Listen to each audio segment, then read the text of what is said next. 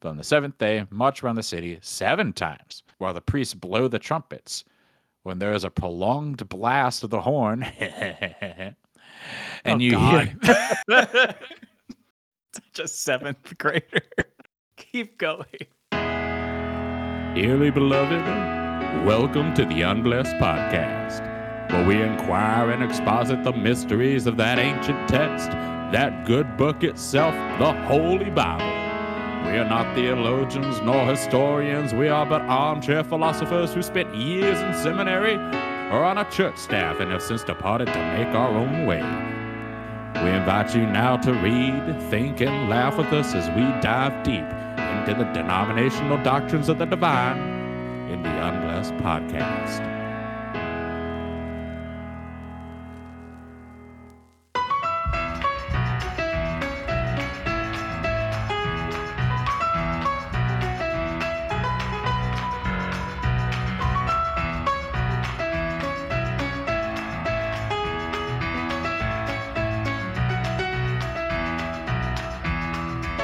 Hello, everyone. Welcome to the Unblessed Podcast. My name is Evan. And I'm Scott.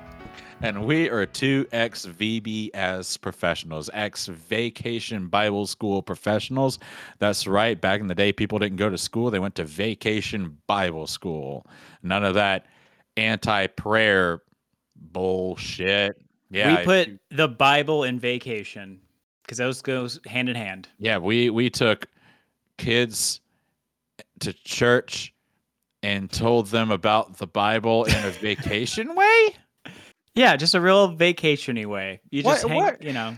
So, Vacation Bible School, for those listeners who don't know, it was just like a week-long day camp in the summer. That's essentially what it was. It was day camp. Free babysitting free babysitting at a church. It was probably the shittiest camp you could have sent your kid to for like a few hours. I never understood the vacation part of it. There wasn't any sort of vacation-y-ness about it. No, it was like children's church just during the week and an attempt at most churches to bring in more people from the outside. Yeah, it would make more sense as if they advertised it to parents as like, hey, summer daycare. But then they advertise it to kids with like a cool youth group name like Plunge or like something like ridiculous or Waterfall or, Transformers.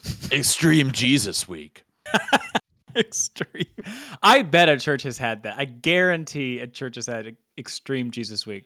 We had the themes. Did you have the themes? Oh yeah, that was a big part of VBS. Yeah, we did. We did the cowboy one. I remember that. I can't remember all the ones. Every year is a different one because you get it from like. Did you get the ones from like VBS corporate? Like you get the kits. Yeah, that later I would volunteer at it in like high school, and I think the first couple years of college, when I was interning at a church, I helped out. Yeah, I remember you get these like huge kits from Bigwig VBS in New York City or wherever they're probably located in like I don't know Templeton, Oklahoma or something. But they make those huge kits with all the themes in them. But yeah, I remember we had a space one, we had a submarine one, there was like a Western one. But the songs were always the worst part. And I was curious if you ever had to lead kids through like the VBS songs, Evan, or would you avoid those? Yeah. Gotta admit your sin or something, turn away from your sin. Believe in Jesus, something. See, confessing Christ, something. I don't know. I'm sitting here trying to look up the lyrics to a VBS song. I remember 2008. And there's always an ABC one. There's always an ABC one that does A, admit you're a sinner, B, believe in Christ, and C, confess your sins. Yes. And that was the deal. And like I said, I don't think I did VBS nearly as much as you did because we've talked about this before. I was a cool Christian. But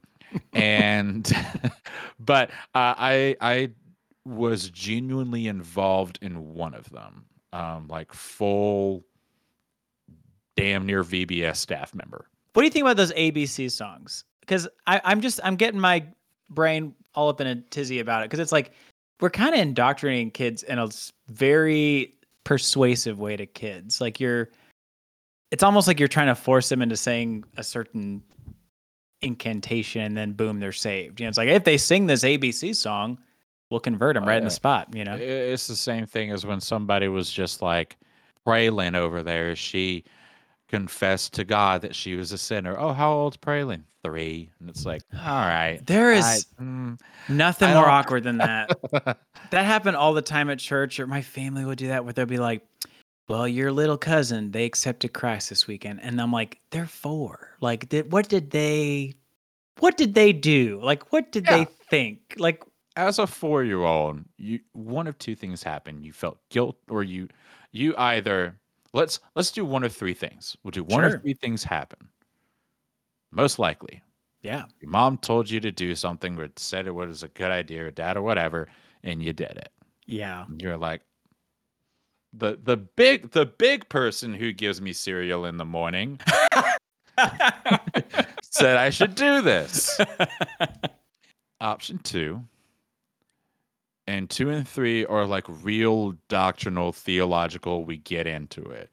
So option 2 is a child becomes aware of their own mortality at the age of 4 and looks through their past mistakes in their past 4 lives, realizes they're not perfect, hears the gospel, understands that both their past and future decisions nailed Jesus to the cross, and has a moment of repentance. that seems like the simplest solution. And then the third option is a child looks through the tunnel of time, sees all of their decisions, everything they will ever do.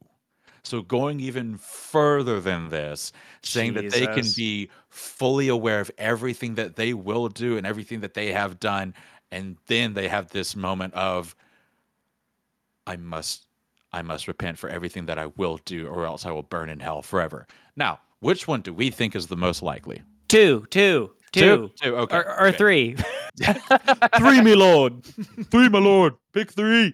It always has irked me with kids in these situations because it feels fabricated, because you have a bunch of adults that kids inherently trust. I mean, if you're a grown person, a kid is going to trust you more than somebody else. And so you have a bunch of grown adults who are taking care of you, giving you snacks, playing games, doing stories with you, and then they are telling you, encouraging you to do something the whole week. And every song is pointing to this decision. Everything you're talking about leads up to this decision. And then they make the decision. And they're acting like so surprised sometimes, like, oh, little Jimmy gave his life. And it's like, I mean, yeah, he followed in footsteps of what we're kind of laying out for him. And I don't want to be a curmudgeon, because I've been in that scenario with kids, and it can feel, for someone that this matters a lot to, it can be a special moment.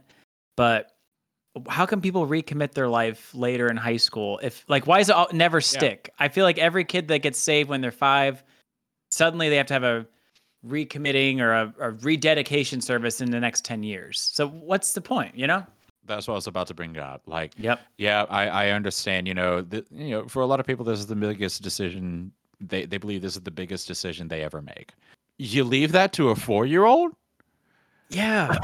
Well, and like you said, it's like, how do they even have the senses and the tools necessary to even, it's hard to explain all of the mechanics of the gospel and getting saved, even to other adults. I mean, think about how hard it is to explain, well, you have a God and he's angry at you, but he loves you.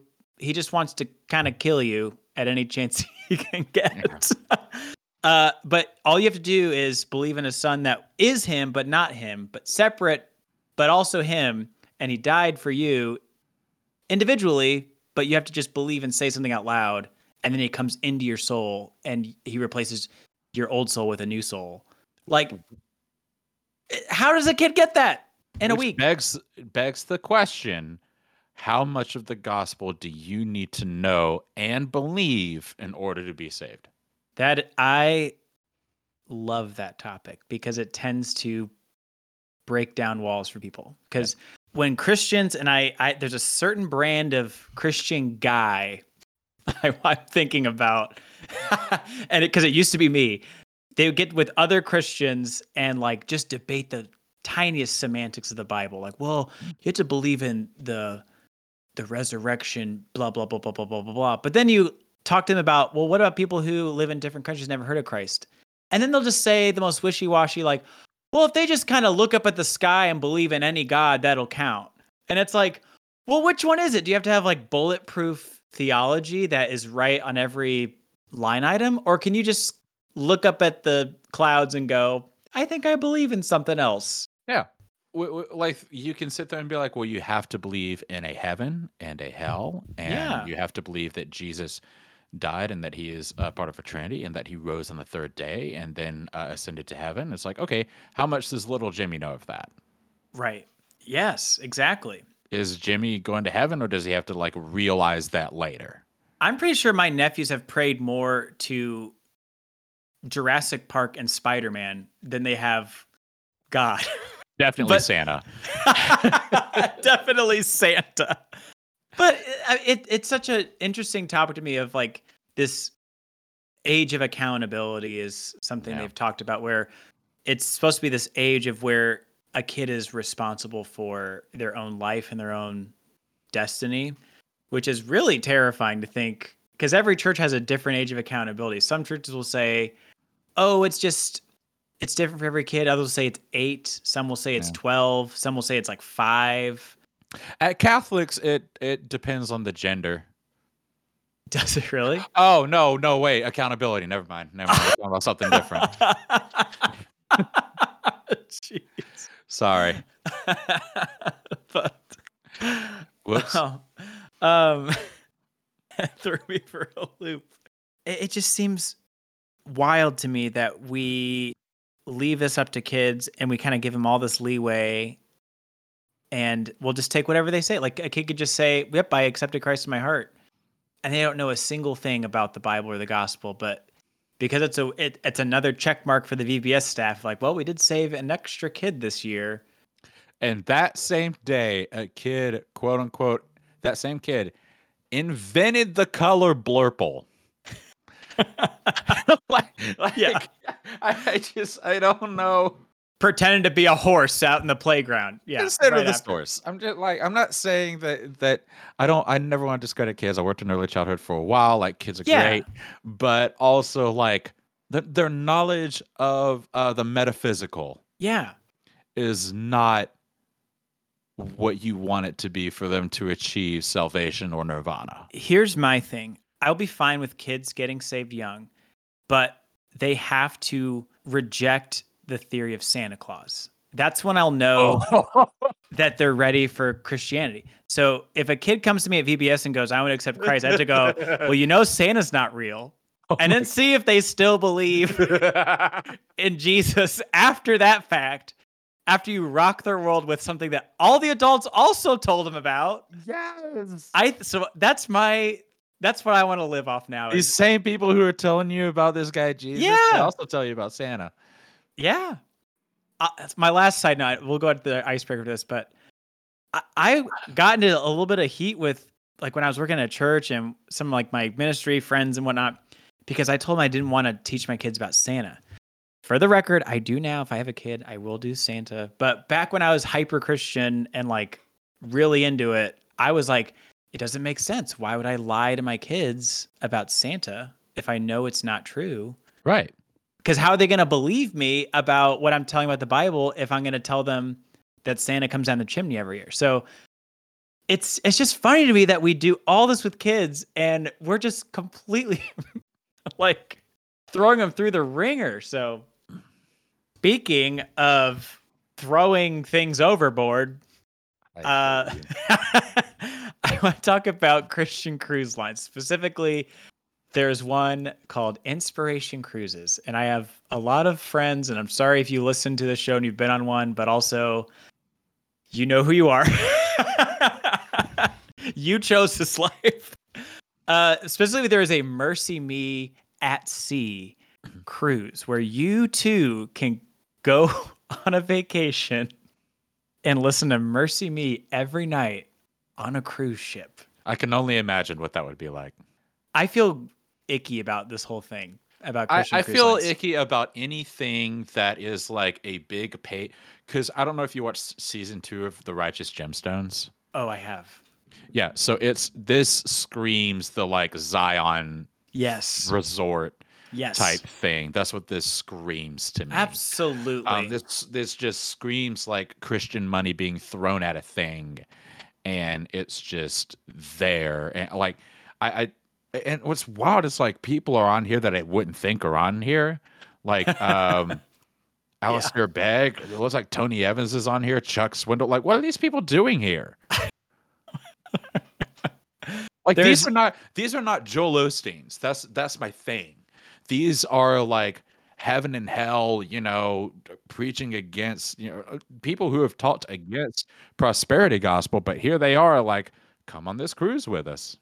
Yeah, I mean, Alistair Begg is like an apologist. I mean, that is not. I used to listen to him when I was in college. Again, I was a huge nerd, but he is not like a stand-up comedian or like a magician or anything like that that'd be entertaining. Like, you're gonna go on a cruise and listen to an old Scottish man, just an old Scottish guy, walk you through theology and apologetics 101. Like, man, this screams Jerry Falwell Jr. to me in every does. part of it, as like some type of like weird thing to have all your weird Christian friends at, and I'm not saying Christian friends are weird. I'm saying you're weird ones.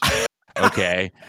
That's what I'm getting at. Like, oh my God. Like what is the point of this? To get out into the middle of the water on a big cruise ship with the most boring people on earth?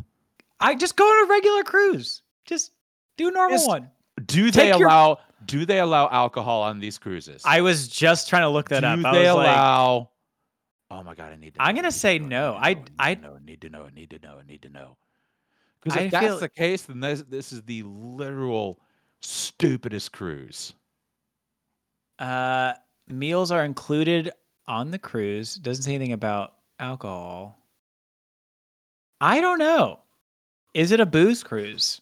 Yeah, is it a booze cruise? Because that's the whole fucking point of a cruise, is to just go into the middle of the water. Yeah. Get fucking sloshed.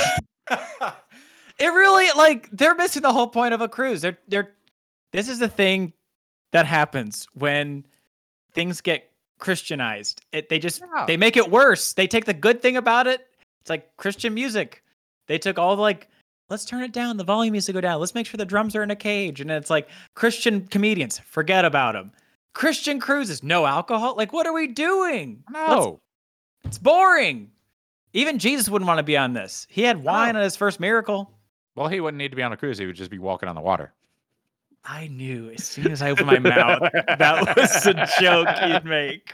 You think there'd be like a cruise ship and he's like, hey guys, watch this. Hey, bitch can't do this. Seriously, don't try it. I want to go on one though. I really do. The Gaither Homecoming. Yes.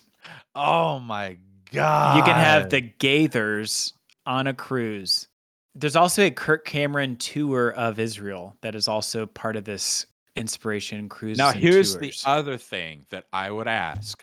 Is Kirk Cameron there for the entire tour, or does he show up for one fucking day? Just kind of like the episode of It's Always Sunny where they try out for the football team, and Donovan McNabb shows up and does like a McDonald's commercial and then gets paid his $20 and leaves. Like, is that what happens with, like, is this like an Alistair Begg cruise, or does he show up for like once? Like, are you docked and you go to like a thing, like he shows up in like one of the auditoriums on the cruise, and then you're just kind of like on sea again, and he just goes and fucks off to Scotland or wherever? I'm trying to see the Kirk Cameron one. Partner with Christian Hollywood actor. He will share his personal insights throughout the tour. So just say throughout. Okay. But maybe it's only a couple days. This is also run by Museum of the Bible, which got in trouble for having a false Dead Sea Scroll. Did they really? Mm-hmm. Ooh. Wait, they like just made a fake one and put it up for display? I don't know if they made a fake one or what they had on display was fake. Whoa, interesting. But they weren't saying it was a copy, so they were just trying to sell some tickets. And so somebody was like, "Hey, here's my problem. Get them back in my box. Take us to church, Scott." This is all for Christians. This is not. Let's make a cruise line that is open to everybody, and you can not that I can't imagine you try to evangelize people on a cruise, but Scott, you did evangelism training. I want you to pretend you are evangelizing to me and invite me on the Kirk Cameron Israel tour cruise ship. Hey, what are you doing? Hey man, how's it going? What are you doing October 14th through 24th this year? I don't know. I don't know your name.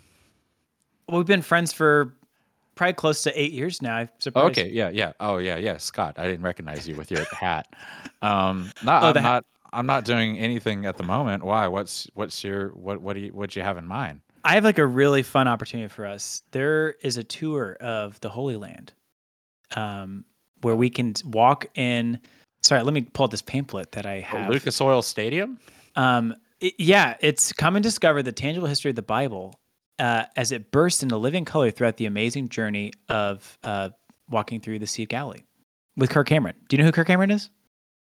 Here, let's watch this movie. It's called Fireproof. You're gonna love it. I don't want to be friends with you anymore. It's only 10 days. It's $30,000, and you get to meet Kirk Cameron. Oh, how much is prices? Does it say? Oh, okay. Actually, the full thing might be close to $8,000. Although I can't tell. I could be misreading that. Either way, it's icky because it's made for Christians, and I feel like it's preying on specifically old people, because old people love cruises, but they also love God. And so people at Inspiration Cruises thought, we have unlimited money in front of us if we just make a Christian cruise line and we get some C-rated Christian actors and artists, put them on a boat, and we overcharge old people to go on it. I just think it's gross. It just seems like, why not put all that effort and time into serving your communities? Like, instead of having a cruise line that's only for Christians, why not take all that money and put it into a local school? Start a shelter at your church. I don't know, rake some leaves for somebody. And with all the shit with cruise ships with COVID now, it's even worse because they'll just get docked. They'll have to stay. I remember Katie was in, I think, St. Lucia, and this was before COVID. She was there, and a cruise ship that was one of the international ships for Scientology had to be docked there because it had an outbreak, I think, of like the measles. I'm sorry, a Scientology cruise? Yeah, there are like 4 Scientology vessels or something like that. Oh my gosh! And they're on like they stay on international waters. Jeez, that's a nightmare. That sounds like a nightmare. So when Katie came back, we just all joked that she was a Scientologist.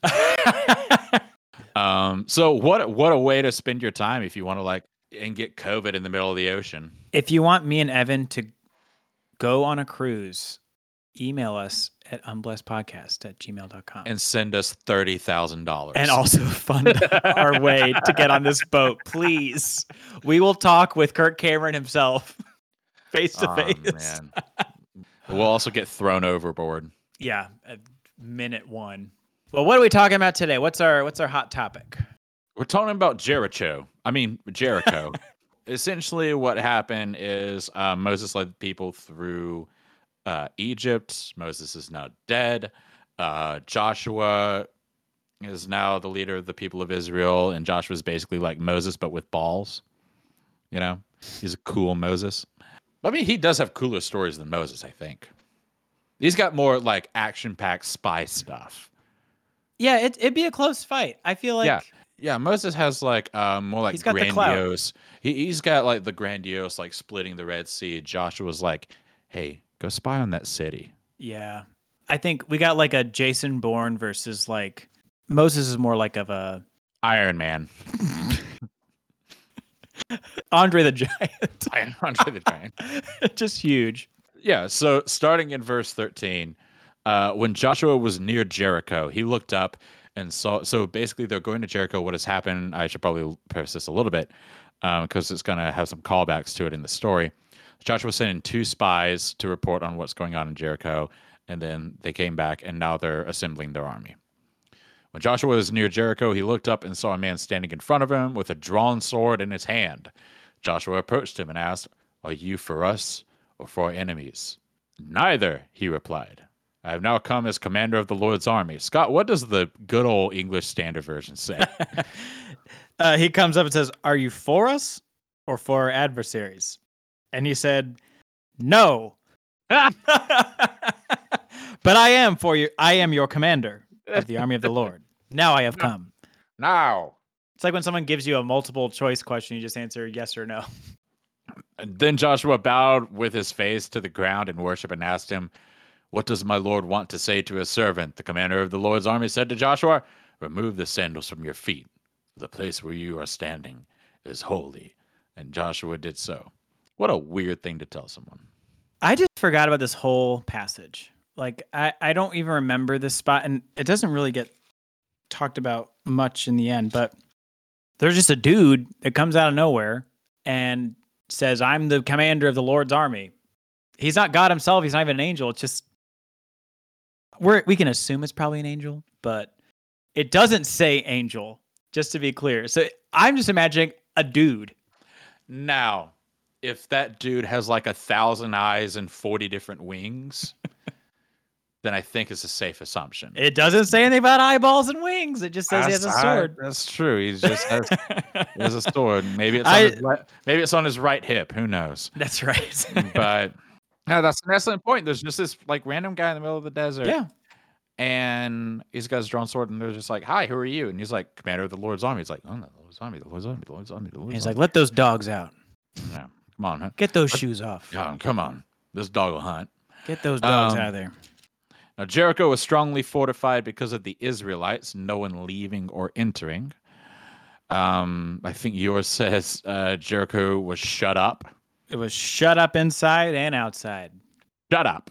The Lord said to Joshua, "Look, I have handed Jericho, its king, and its fighting men over to you. March around the city with all the men of war, all you men of war over there. Circling the city one time, do this for 6 days. Have 7 priests carry 7 ram's horn trumpets in front of the ark. But on the 7th day, march around the city 7 times, while the priests blow the trumpets. When there is a prolonged blast of the horn, and hear such a 7th grader. Keep going. A prolonged blast of the horn, God. and you and you hear it sound, have all the people give a mighty shout. Then the city wall will collapse, and the people will advance, each man straight ahead." So that happens. That's all we got. All right. I'm not gonna read the Bible does this thing where it's like, Yes. all right, God commanded them to do this, and then the next 40 verses are describing what God told them to do. It really is. And you're the English major, so I don't know what it's called when they do something like that. There's got to be some kind of literary device of explaining something and then just completely re-explaining it, but with slightly more detail. And that's all it is. Repetition would be the close. I don't know what it would be in this. I'm not a Hebrew scholar, so I don't know if this is supposed to be. I think the device is just called boring. Yeah, that's what I would. Clarifying that they did it. You know? It's a receipt. Yeah, so let's skip ahead. So basically, there's 6 days. They are taking a lap around the city, which is about a mile and a half. Yeah, we were doing the numbers before, and it might be roughly a mile and a half around the city gates. So maybe a little bit more, maybe a little less. Who knows? But Jericho ain't got archers. Yeah, they're fine. What's your fastest mile time in your whole life, Evan? 3:17. My God, just an absolute freak athlete. I bet you're faster than Tom Brady.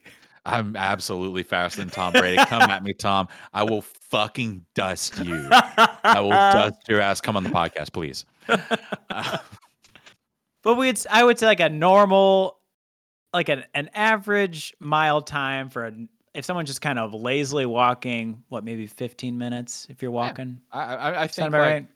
yeah, I think that's maybe fair. And so I think 20 you minutes? I don't know. kind of kick it up to like 20 or 30, maybe 30 minutes for like walking around. So maybe about 30-ish minutes for making a lap Yeah. around Jericho. So Yeah. they probably got a lot of stuff, a lot of backpacks and, Point is, it wasn't like they were doing this all day. No, just got one quick lap and they go home, have a snack, get back on the cruise which is ship. why I'm like, Jericho y'all ain't got rocks. Like y'all ain't got no one's got a spear. Like, yeah, and they're walking too. They're not even like, it just says that they're I mean, they are the mighty men of valor though. So do you think that the Jericho warriors were like, all right, we got to prepare for battle, and then they just start like walking around the city and not saying anything, and they're just like, Jerry, what the fuck are they doing? they're just all walking around. They have like their coolers and tents and umbrellas and Is this a parade? What's going on? who knows? So they do this for 6 days. 7th day, get up early. So then verse 15 says, at the dawn of day, on the 7th day, they rose early at the dawn and marched around the city in the same manner 7 times. It was only on that day that they marched around the city 7 times. Thank you for clarifying verse 15. And on the 7th time, in case you were wondering, they did this 7 times that day. Whenever we run into this so many times, it's always somebody who's just like, oh, and just in case you are like wondering about a technicality, it's right here. I'll say Right it here. twice, just in case. But yeah, the 7th time when the priests had blown the trumpets, Joshua said to the people, shout, for the Lord has given you the city, and the city and all that is within it shall be devoted to the Lord for destruction. Eesh. Only Rahab, the prostitute, that's what we were mentioning earlier. There was one person that helped the spies. Just for context, Rahab housed the 2 spies that came and scoped out Jericho. So the Lord, in his grace, spared her and her family. But then it gets worse. Don't worry. So it says, only Rahab the prostitute and all who are with her in her house shall live, because she had hidden the messengers whom we sent. But you, keep yourselves from the things devoted to destruction, lest when you have devoted them, you take any of the devoted things and make the camp of Israel a thing for destruction. So basically, don't take things out of the city that I don't want you to. But all silver and gold and every vessel of bronze and iron are holy. So you can grab those. I love how it's like everything they have is for destruction. Gross. Oh, but they got money. Take the money. Money's fine. Money's okay. We can do money. Yep. So all silver and gold. So the people shouted, the trumpets were blown, and as soon as the people heard the sound of the trumpet, the people shouted a great shout, and the wall fell down flat. So the people went up to the city, every man before them, and they captured the city. And this is the kicker verse. Then they devoted all in the city to destruction, both men and women, young and old, oxen, sheep, and donkeys, with the edge of the sword. The end. And they all lived happily ever after. What do you think, Evan? What are your initial thoughts? My first thought is I love the idea of him just addressing this whole crowd and being like, only Rahab the prostitute will be, and everyone with her in her house will be spared. They had to find Rahab at some point, and so they had to be searching through the city, and they'd like open the door and be like, "Oh, you Rahab the prostitute?" And she would be like, "I'm Rahab." Yeah, that's my other job. I mean, you know. How about Rahab, the one with a master's degree? Huh? how about Rahab, the one who hid your spies? Let's go with that. How about Rahab, your only ally in this city? Let's go there. Yeah, try again, buddy. Try again. But yes, I am a prostitute. But who just happens to be a prostitute. I dabble. I love the labeling the Bible does sometimes, like little Zacchaeus. There's no other Zacchaeus in the Bible. It's just him. Do you think he likes being known as like little Zacchaeus? I would say no. Just little. I mean, I don't think Rahab likes being known as Rahab the prostitute either. I think especially not for the rest of history, because it's been ingrained in this book for thousands of years. She can't get away from the name. She's got to reinvent herself now. Oh my gosh. And they do spare a family. That's a whole They thing. spare one family One out of a whole family. city, and they kill women and children after the fact. I feel like even when I was like reading this in Sunday school, that would kind of make me feel uneasy. But I used to just gloss over that. I would go, oh, yeah, well, and I think it's because my worldview at that point, like when I was a kid reading this, because I feel like the Walls of Jericho was a Sunday school kind of Bible story. You know, like it There's was a in kids' VeggieTales books. song about it. I was gonna say it was in Veggie Tales. So you kind of grow up thinking like, oh, this is a fun, wholesome story, and you don't really, and you kind of make it a like a good guy versus bad guy plot of like, well, everybody in Jericho, they're bad, they're evil people, so killing them's no big deal. But you really think about like, what if this was just like, what if you replaced Jericho with Indianapolis, whatever, Chicago, Detroit, Philly? Like it has such a different meaning if you just put a real city in there because we're so detached from this scenario. I just can't imagine if God was like, all right, march around Indianapolis 7 times. It's gonna be a little bit longer than a 30-minute walk, but but walk around 7 times and you can spare that one family and I'm killing everybody else in Indianapolis. That just seems wild to me. And so I don't know. It's hard for me to like move on from seeing those types of verses and not get in my soapbox. But there's 5 or what 6 more verses in this passage, but they're all it's kind of the aftermath, really. Yeah, I was curious. Like you said, it was VeggieTales. Like, was this taught to you as a kid? Like, do you remember how they? I remember the VeggieTales thing where they throw like smoothies at them. But which is apparently more than what the actual Jericho people did. Were they? Or I have to ask, was the smoothie made out of vegetables? Also, were there fruit in VeggieTales? I know it's VeggieTales, but wasn't there like grapes Yeah, they were and like grapes. blueberries? Jericho, VeggieTales. So right off the bat, they're already telling us some false facts there. Evan's gonna watch the whole Jericho episode. I might. Oh no. Oh God, no, I won't. It's 30 minutes long. The Jericho episode I like. It's called Josh and the Big Wall.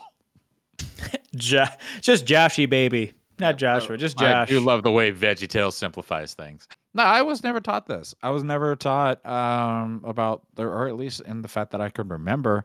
Dang. Um, I don't. I remember like I do remember people talking about Rahab, um, Yeah.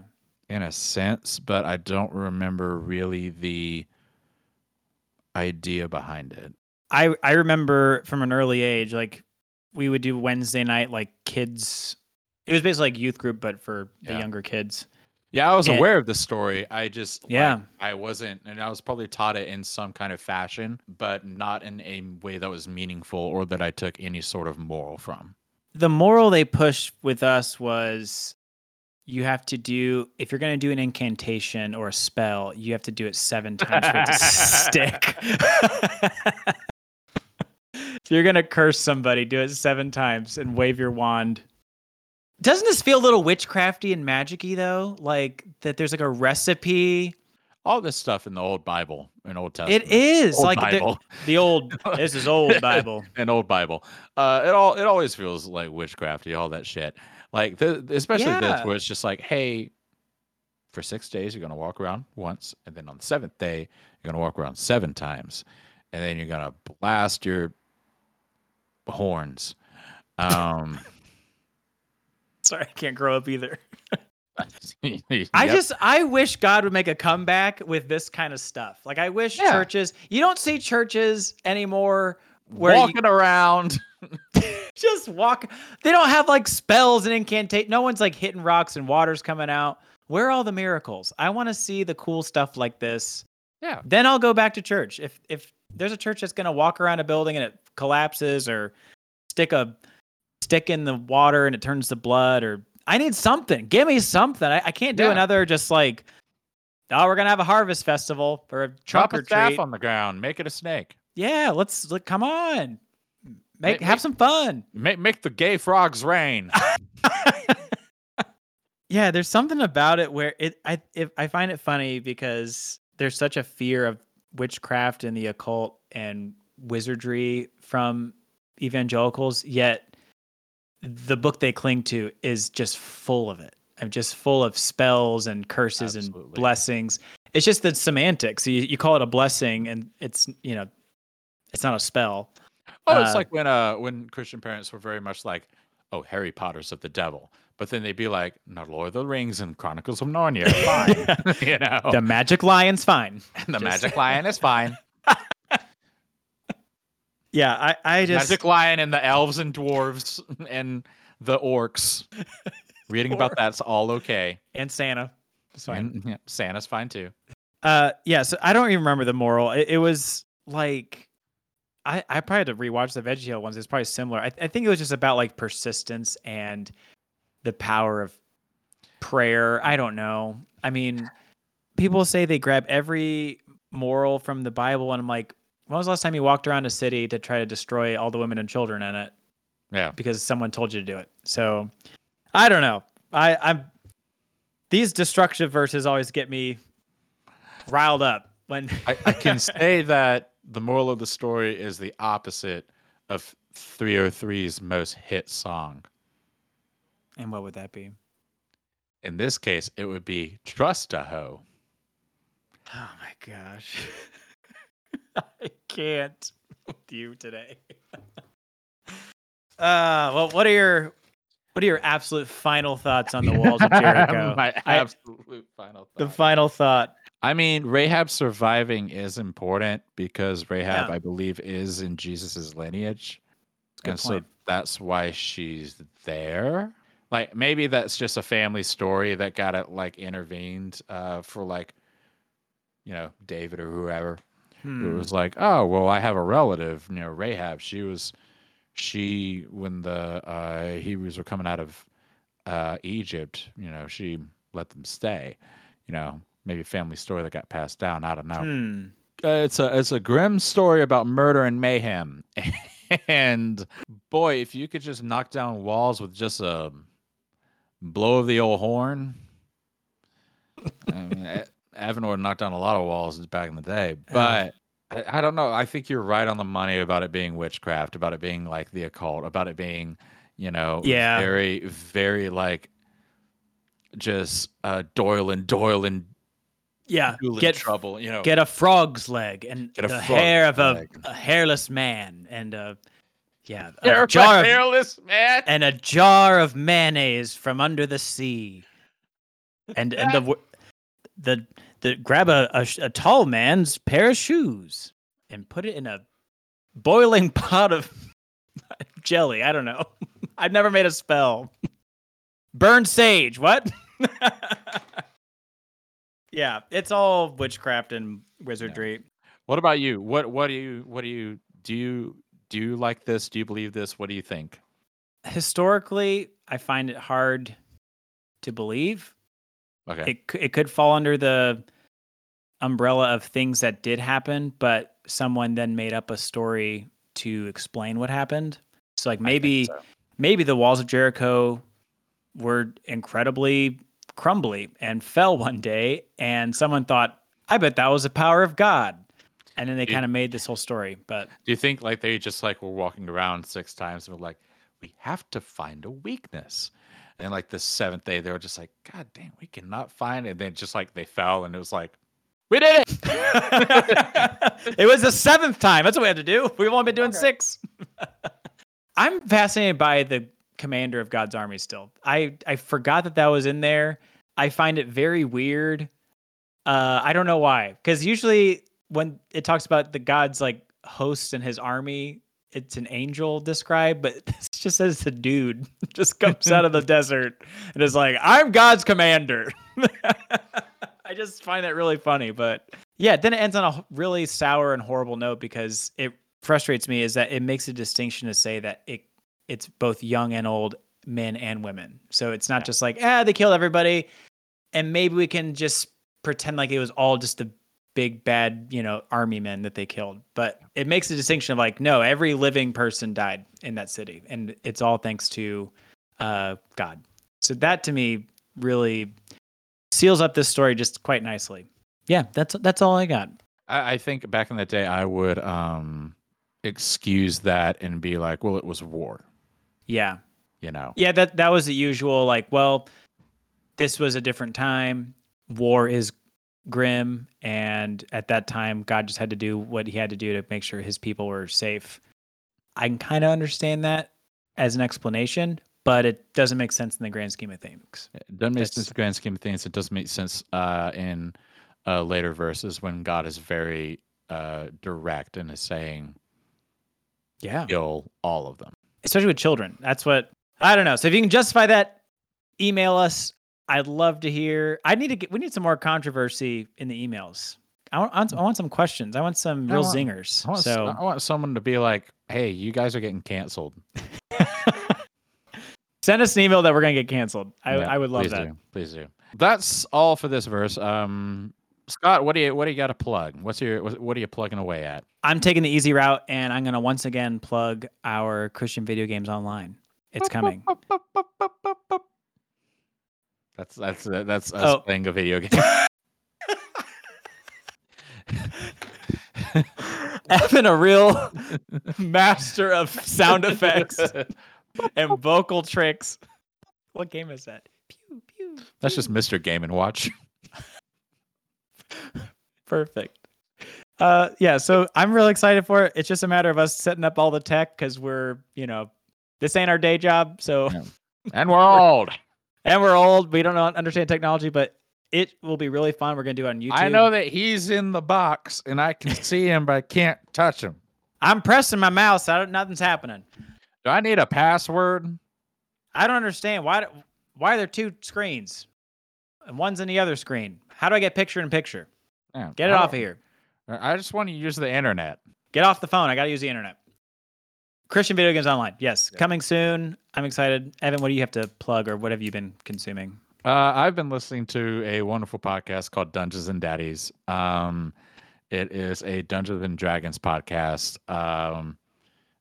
The first season is about 4 dads that get jettisoned to the Forgotten Realms, and the second season is about 4 kids who get jettisoned to Earth from the Forgotten Realms. And I've been thoroughly enjoying it. If you haven't, you don't need to have any sort of D&D knowledge to understand what's going on. It's a barrel of laughs. It's freaking hilarious. Dungeons and Daddies, take a look at it. It's great. Well, that's all we got. I'm going to do the ending today. Why not? I'm going to jump in here. Do it. Yeah, sure. So thanks for listening. We really appreciate it. If you can help us out, subscribe to us on our socials. We got it on TikTok. We got it on Instagram. We got Twitter, even a YouTube channel. So especially subscribe to YouTube, even though I have a few videos up right now. That way you'll get the notification when we go live for video games. So just do that. And then email us your ideas for new episodes, any questions you got at unblessedpodcast@gmail.com. And what's the handle for those socials? It's unblessedpod. Literally just Google Unblessed Pod or Unblessed Podcast, and our little logo should show up. I've tested it. Hopefully it shows up. So that's all we got. Evan, take it away with your fancy phrase that you always end with. Well, my name is Evan. And I'm Scott. And as always, don't forget to close your Bible.